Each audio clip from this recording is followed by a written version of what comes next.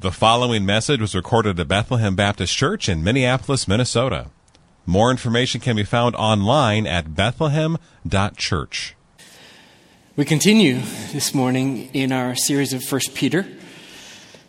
Don't waste your trials. And by now we've seen more than a few times that Peter's writing to encourage suffering believers to persevere in hope and continue to do good. And that's a timely message for us because two of the great temptations in suffering are unbelief and doing wrong. Let me explain. When suffering moves in and clouds of doubt follow along with the suffering, the clarity of God's promises is harder to see. The events of God's providence don't make sense to us. And it's as if, thoughts like this come to our mind. Look, God, if this is how you're working for me, I'll take care of it myself. That's unbelief. And that leads right into sin in our suffering. I'll take care of it myself. Suffering comes in, temptations to sin follow, and the instructions of God's word are harder to remember, and the wrongs might be much to bear. Lord, I'll do this. I got this. Revenge, slander, attack, belittle, break relationships, a full range of sins, from passive withdrawal of love to active attack in hatred. That's doing wrong. So this call to continue to persevere in hope and continue to do good is just so fitting for whatever kind of sufferings you're experiencing. I love the last line of last week's text, 1 Peter 4:19, because it just sums it all up with a therefore. Here it is. Therefore, let those who suffer according to God's will entrust their souls to a faithful Creator while doing good. There it is. So now we leave chapter 4 and we move into chapter 5. Why don't you read it with me, beginning at chapter 5, verse 1. So, Peter writes, I exhort the elders among you as a fellow elder and a witness of the sufferings of Christ, as well as a partaker in the glory that is going to be revealed. Shepherd the flock of God that is among you, exercising oversight, not under compulsion but willingly, as God would have you, not for shameful gain but eagerly, not domineering over those in your charge but being examples to the flock. And when the chief shepherd appears, you will receive the unfading crown of glory. Let's pray together. Father in heaven, help us now to benefit from your word to us this morning. And particularly, I pray that you'd give grace and encouragement to our elders as they most directly are addressed here in this text. And give our church congregation a renewed understanding of your intentions for the elders and the relationship between the elders and the people. And also, Lord, I pray that you'd shine light from this text by way of implication to the many and varied other contexts in which we serve as leaders. In the church as teachers, Sunday school teachers, youth leaders, or volunteers. In the home as as parents and grandparents. In the world as managers and administrators and supervisors, school teachers and care providers. I pray that this text, by way of implication, would shape all those roles. And we ask that we might be to the praise of your glorious grace in whatever situation we find ourselves having responsibility over others. Meet us now in this text. Stand forth, I pray, Lord Jesus. In your name I pray, amen. Well, from this text, my primary aim is to exhort and encourage the elders of Bethlehem. It was not written, though, as a private communication to just the elders. It didn't come in the back door, "Psst, elders, here's some counsel for you." It came in through the front door, so the whole church is listening. So it's fitting that we do this right now.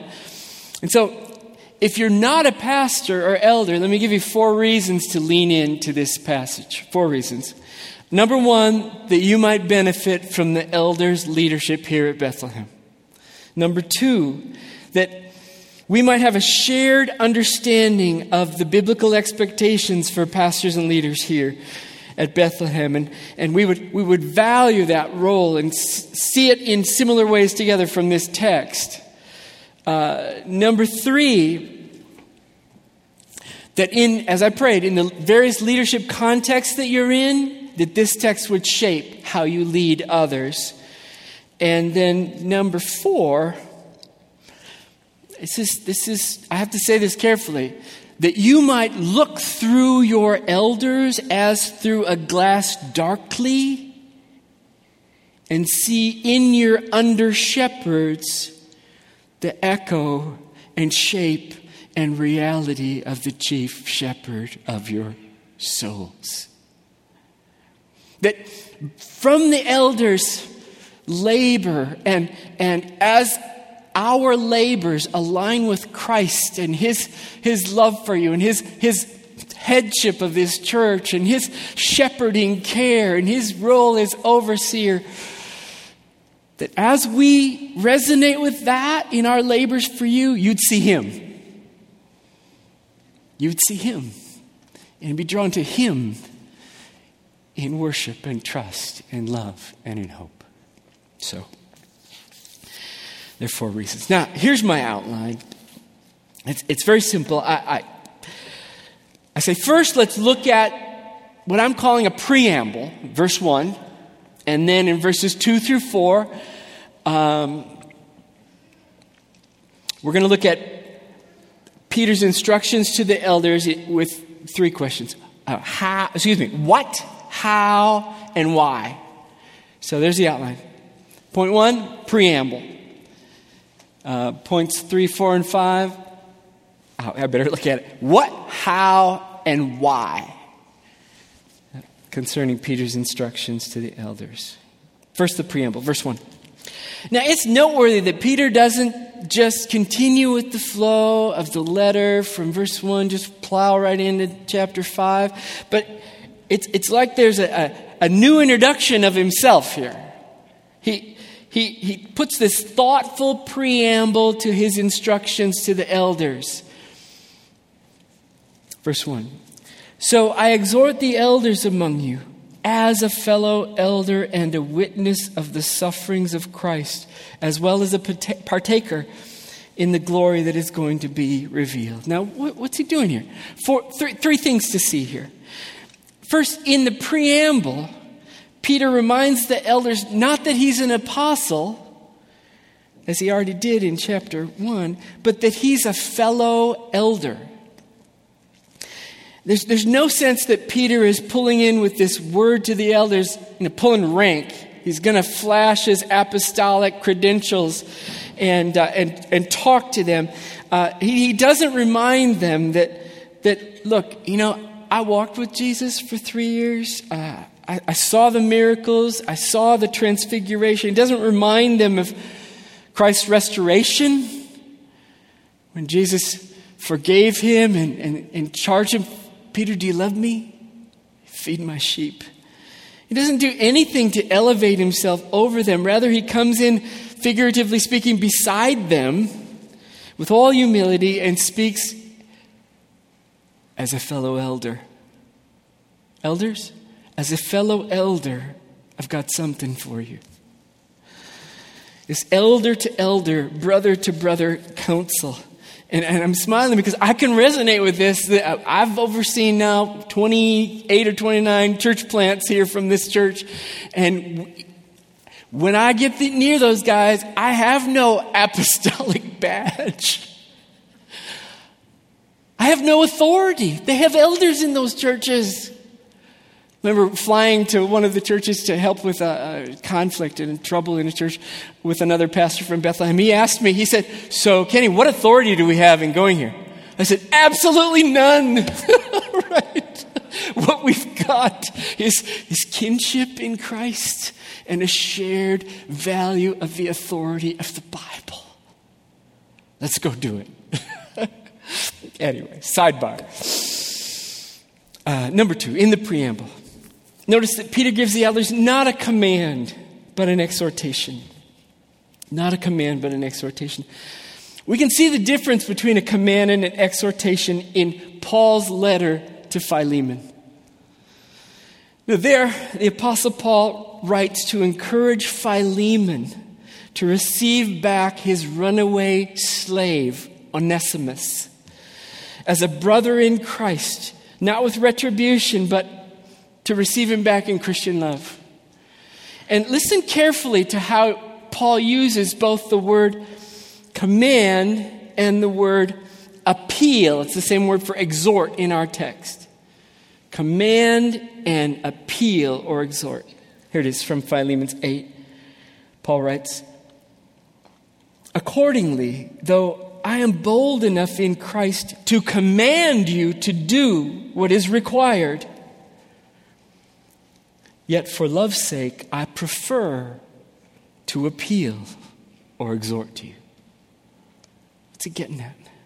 Paul could have commanded Philemon, receive Onesimus as a brother in Christ. Do it now. It's right. It's biblical. By coercion, getting Philemon to do what's right. But why doesn't Paul talk that way? He explains in verse 9 that he chose not to command, but to appeal for love's sake.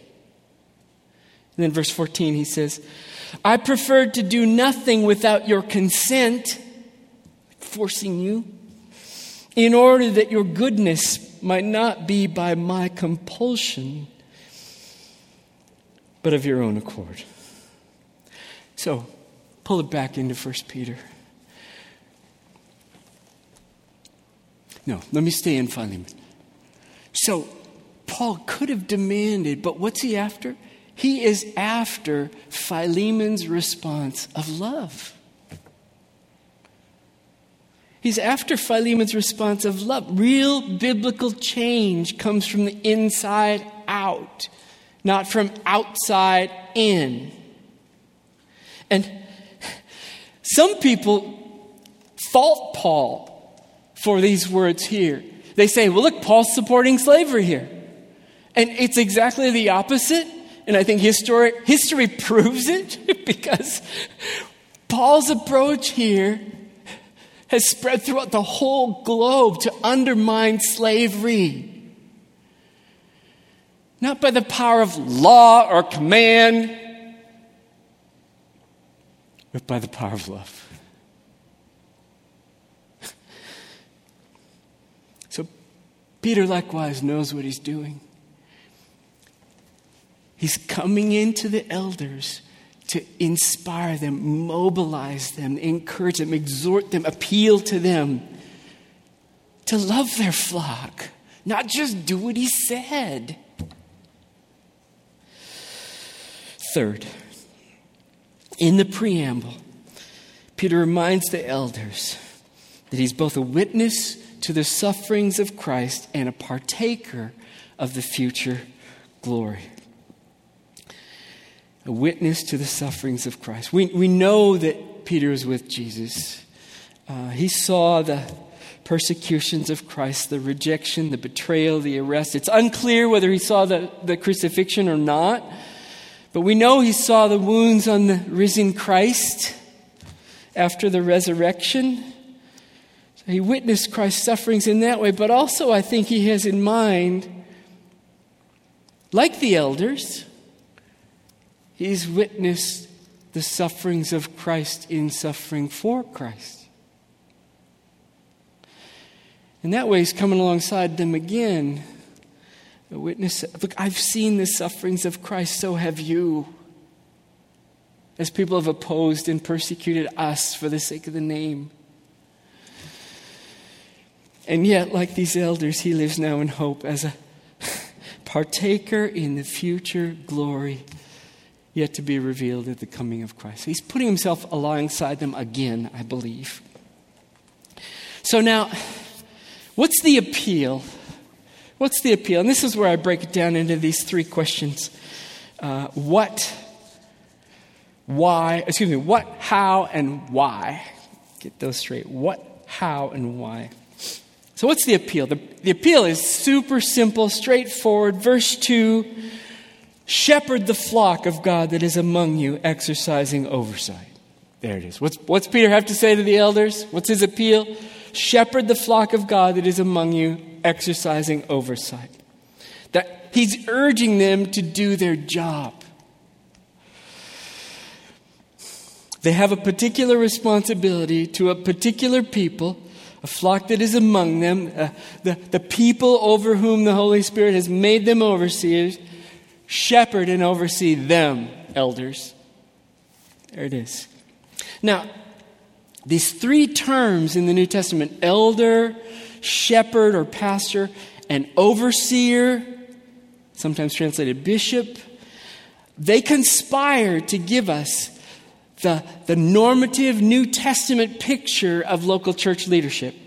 And simply put, well, this will help you. If you're new to Bethlehem, this little understanding will help you understand why we do leadership the way we do. Why do we have elders? I remember when that was controversial, like Baptist Church didn't have elders. That was for Presbyterians. Why do we do this?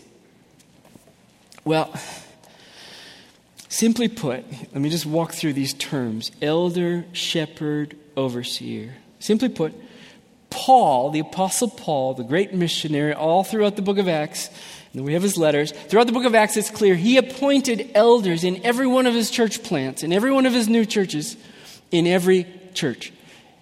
He appointed elders in every church. So that's simple. So local churches have elders. But what can make that confusing is in reading the New Testament, you bump into other terms, like pastor, also translated shepherd, as in Ephesians 4:11.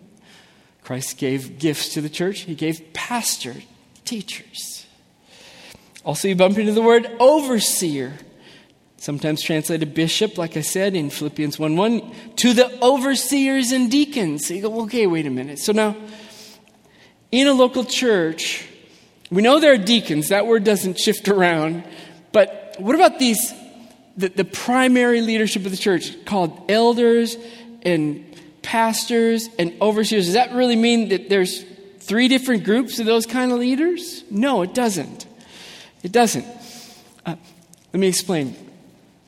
We don't take those additional terms, pastor and overseer, as additional leadership roles in their church because, as this text makes clear, it's the work of the elders to shepherd or pastor and oversee. So, in the New Testament, to explain this, some texts take the verb shepherding, turn it into a noun, and call those who do it pastors. Call them shepherds. Likewise, other texts take the verb overseeing, turn it into a noun, and call those who oversee overseers. So, bottom line, each of those terms helps contribute to the picture of the local leadership of the church, the elders, the pastors, shepherds, overseers. The word elder contributes with the echo of the role of elders in ancient Israel, people that were wise and exemplary, heads of families who helped lead the community. The term shepherds or pastors uses the agricultural metaphor of a shepherd, leading, feeding, and caring and tending for his sheep. And we know in the Old Testament, beautifully, God himself calls himself a shepherd. Psalm 23, the Lord is my shepherd. And the shepherd metaphor is picked up by Christ in John 10. I'm the good shepherd. So there is a richness in these terms that is helpful. The term overseer, or sometimes translated bishop, highlights the responsibility of the elders to keep watch over all the flock, know their welfare, and see that they flourish. So our text helpfully puts those three concepts together. There's another text I can recommend you. Acts 20:28 puts those three concepts together so that we, with good conviction, good biblical grounding, say that this local church has elders who shepherd and oversee the church.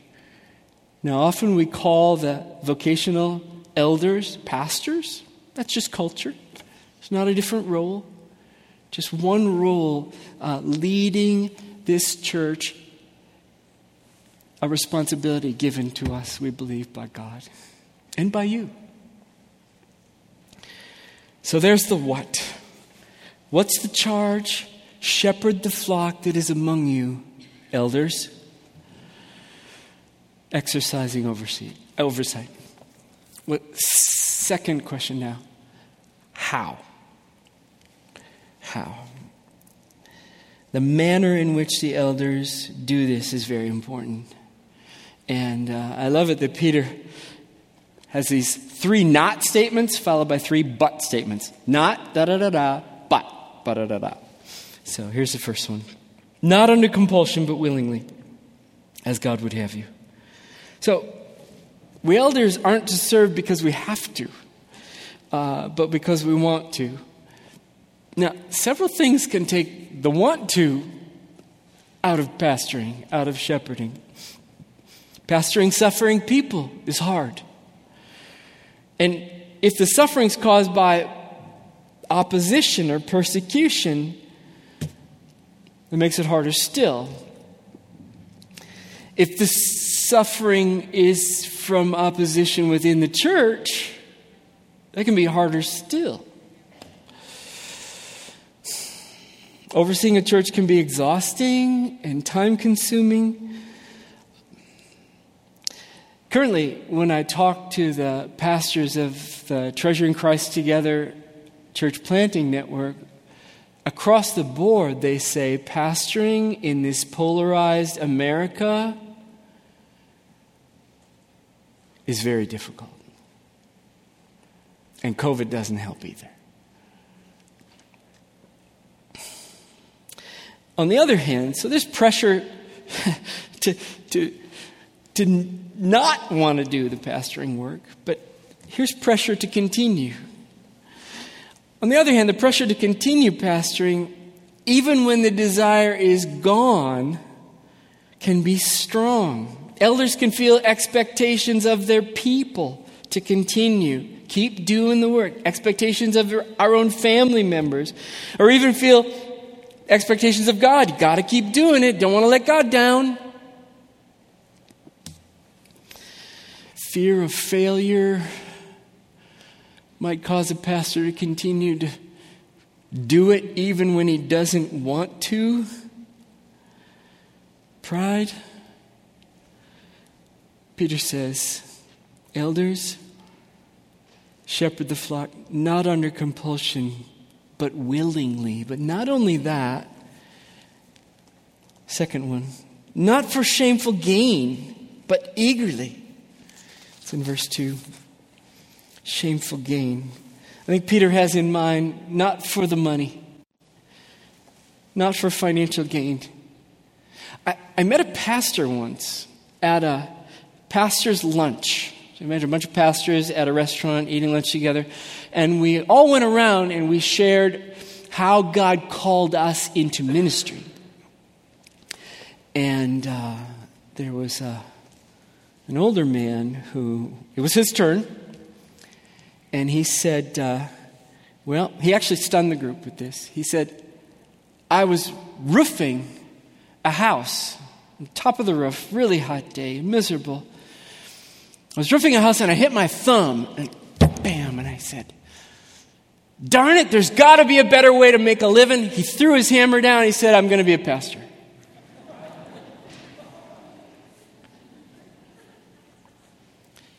And let me tell you how he pastored matched his calling. It was terrible. He harmed that church.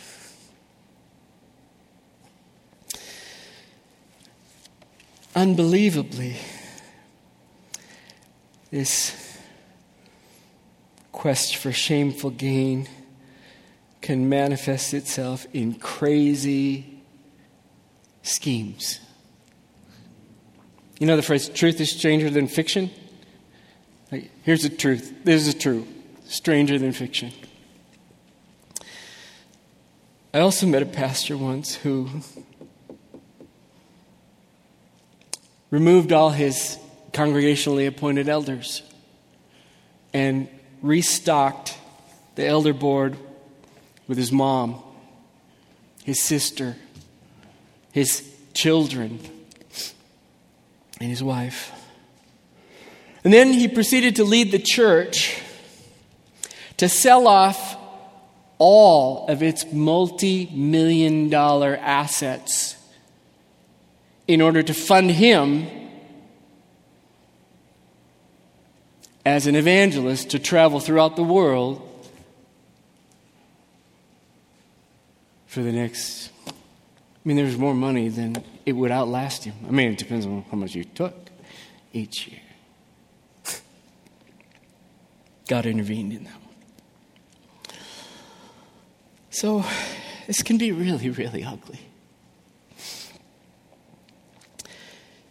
For this reason, one of the elder qualifications is not a lover of money.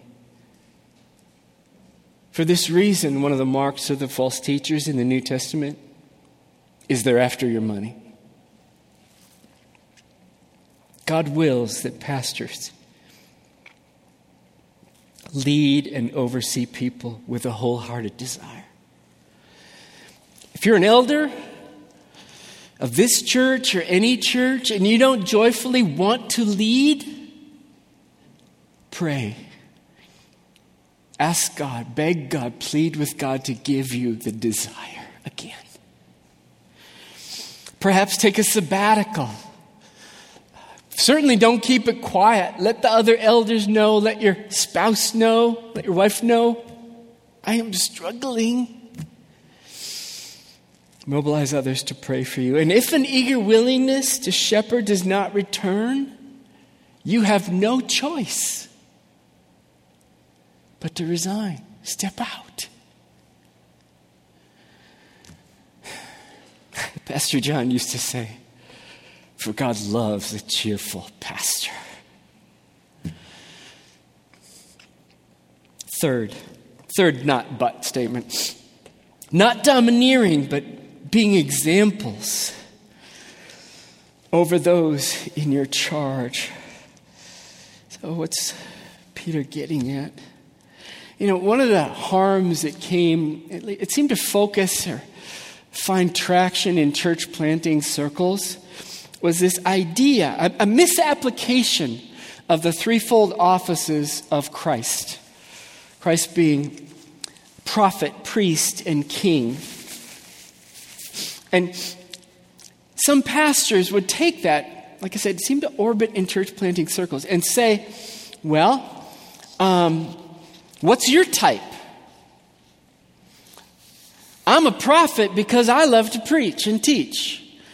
Or they might say, I'm a priest because I have a heart to care for the people.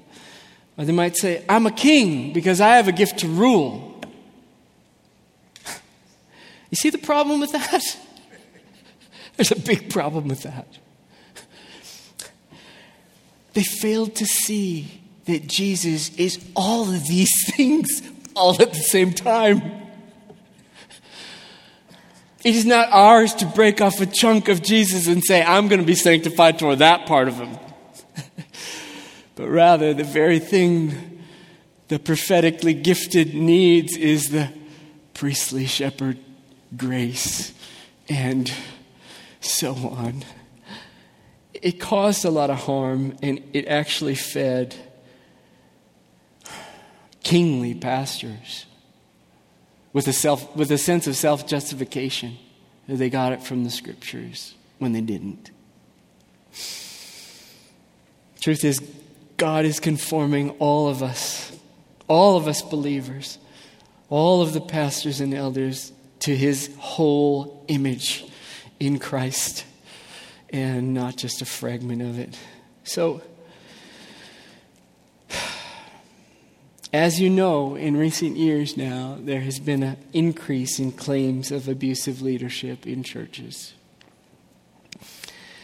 And I don't mean just sexual abuse claims coming from the Catholic Church. I don't mean that. I mean in evangelical churches as well. In some of the situations, the claim is justified, and in some situations, the claim is not. It's not necessarily evidence of domineering leadership if an individual in the church doesn't get their way. And it's not necessarily abusive leadership. Actually, it's good leadership when the elders hold you accountable to your biblical calling. And it's not necessarily abusive leadership when you don't agree with your elders. What's domineering leadership? The word translated here, domineering, means to have mastery over or to lord it over. Does that ring any bells? I know that phrase. Jesus talked to Peter about that. That's why Peter's bringing it up. Mark 10. Jesus warned Peter about this. Jesus said, you know that those who are considered rulers of the Gentiles lord it over them.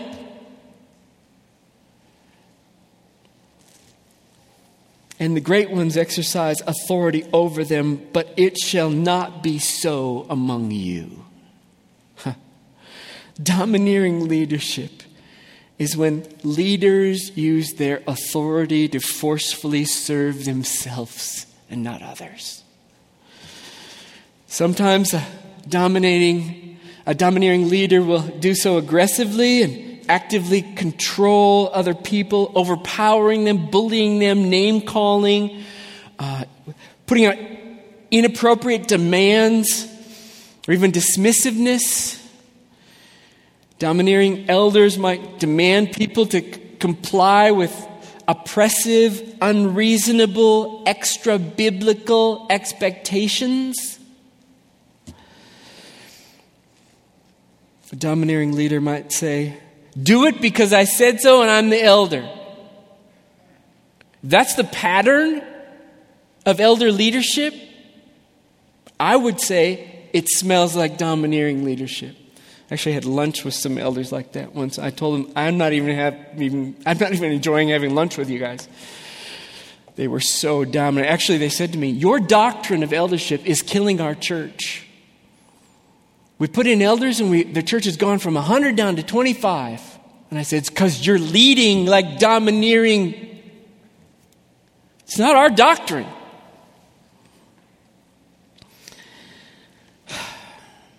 Misuse of Scripture. Demanding repentance and confession for behavior that is not biblically sinful. That's the pattern. And surely the unspeakably horrific sin of sexual abuse by clergy is a form of aggressive domineering of the flock. Now, sometimes it comes in a passive form. I've seen churches planted by self-pity. Let me explain. Goes something like this. When the pastor says, he gathers a crowd around him, gathers a people, nice people. And his rhythm, his line is, look, everyone's against me except you people. And for fear of hurting the wounded pastor, the people follow. The people obey. The people comply. until maybe it's months, maybe it's years, it all collapses.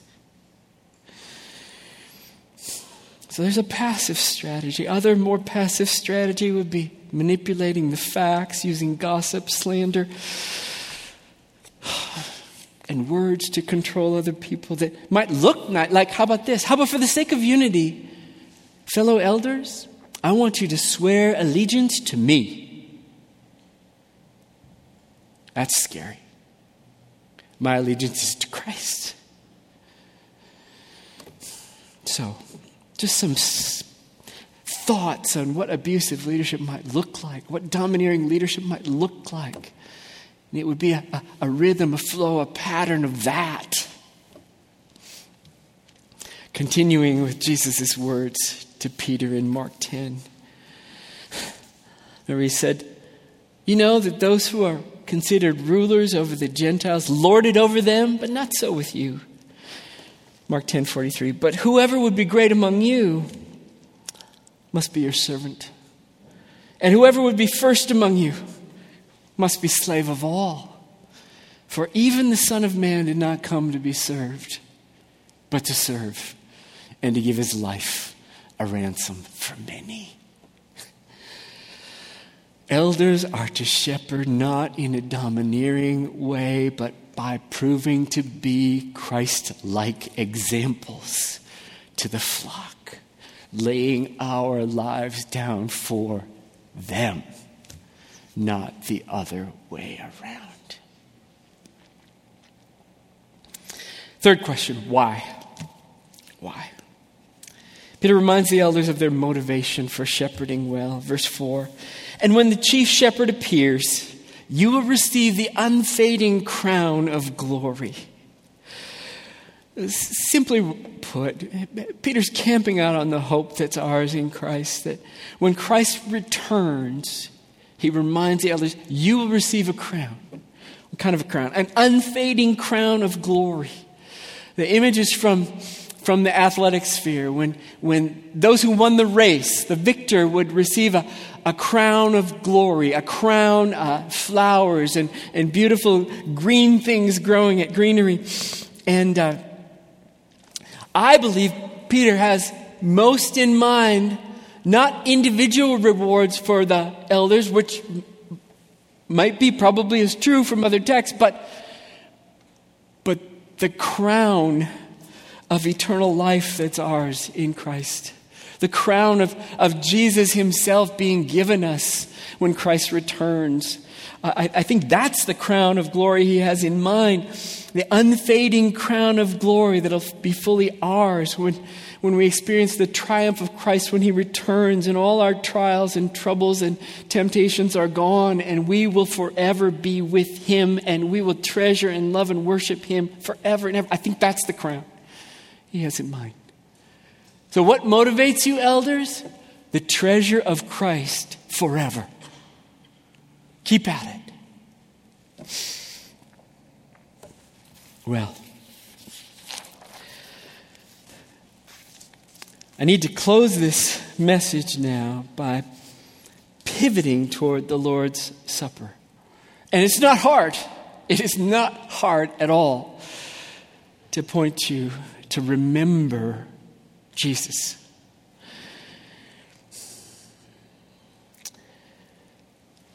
I want to do it this way. I want to read I'm going to say a terrible passage from the Old Testament.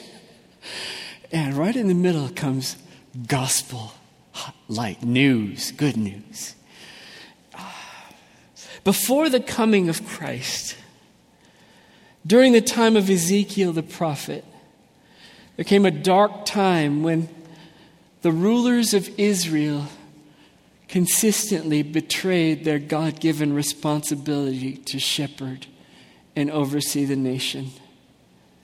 In unbelief, they forsook God and acted selfishly and negligently, causing great harm to their people. And through the prophet Ezekiel, God spoke a word of judgment on them and a word of hope for his people, which was fulfilled which has been fulfilled with the coming of Christ. I'm just going to read some experts. Just listen. This is Ezekiel 34. God says to these wicked shepherds, "Thus says the Lord God, shepherds of Israel, you who have been feeding yourselves, should not shepherds feed the sheep? You eat the fat, you clothe yourselves with the wool, you slaughter the fat ones, but you do not feed the sheep.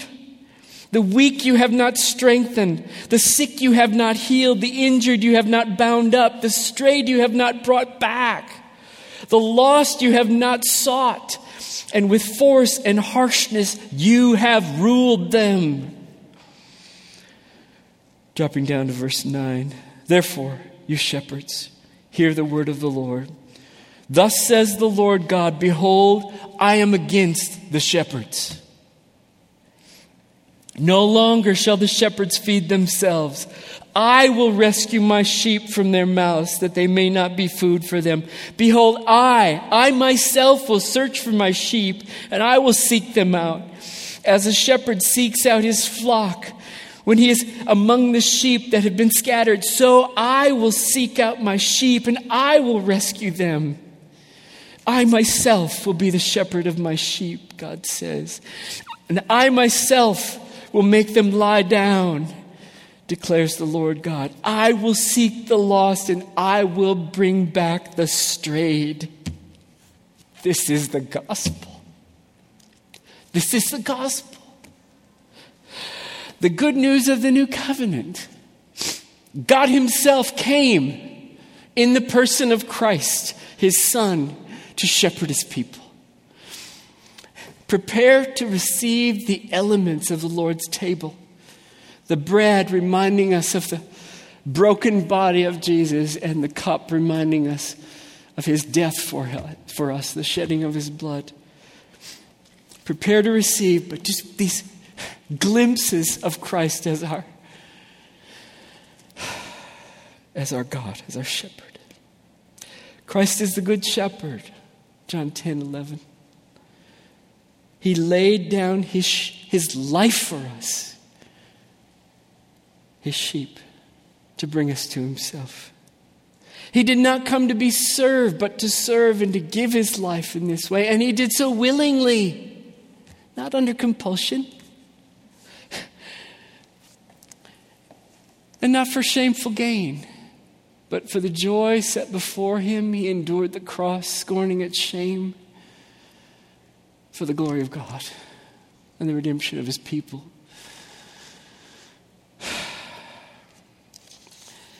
Christ is the overseer of your souls.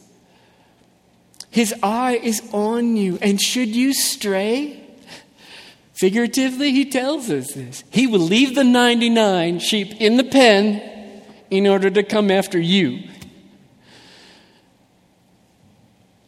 So if you're straying from him, he's after you. Yield to him. He is the overseer of your soul. Let him catch you and bring you back. And Christ himself is our crown, our great reward, our treasure. Our future is bright, because when he comes, he will take us to be with himself forever, where there is fullness of joy and pleasures forevermore, as we live with God and with Christ and the people of God forever and ever in the new heavens and the new earth. Behold your God, behold your Christ, the chief shepherd, the overseer of your souls, the elder of all elders. Thank you for listening to this message from Bethlehem Baptist Church in Minneapolis, Minnesota. Feel free to make copies of this message to give to others, but please do not charge for these copies or alter their content in any way without written permission from Bethlehem Baptist Church. For more information, we invite you to visit us online at bethlehem.church or write us at 720 13th Avenue South, Minneapolis, Minnesota, 55415. Bethlehem Baptist Church, spreading a passion for the supremacy of God in all things, for the joy of all peoples, through Jesus Christ.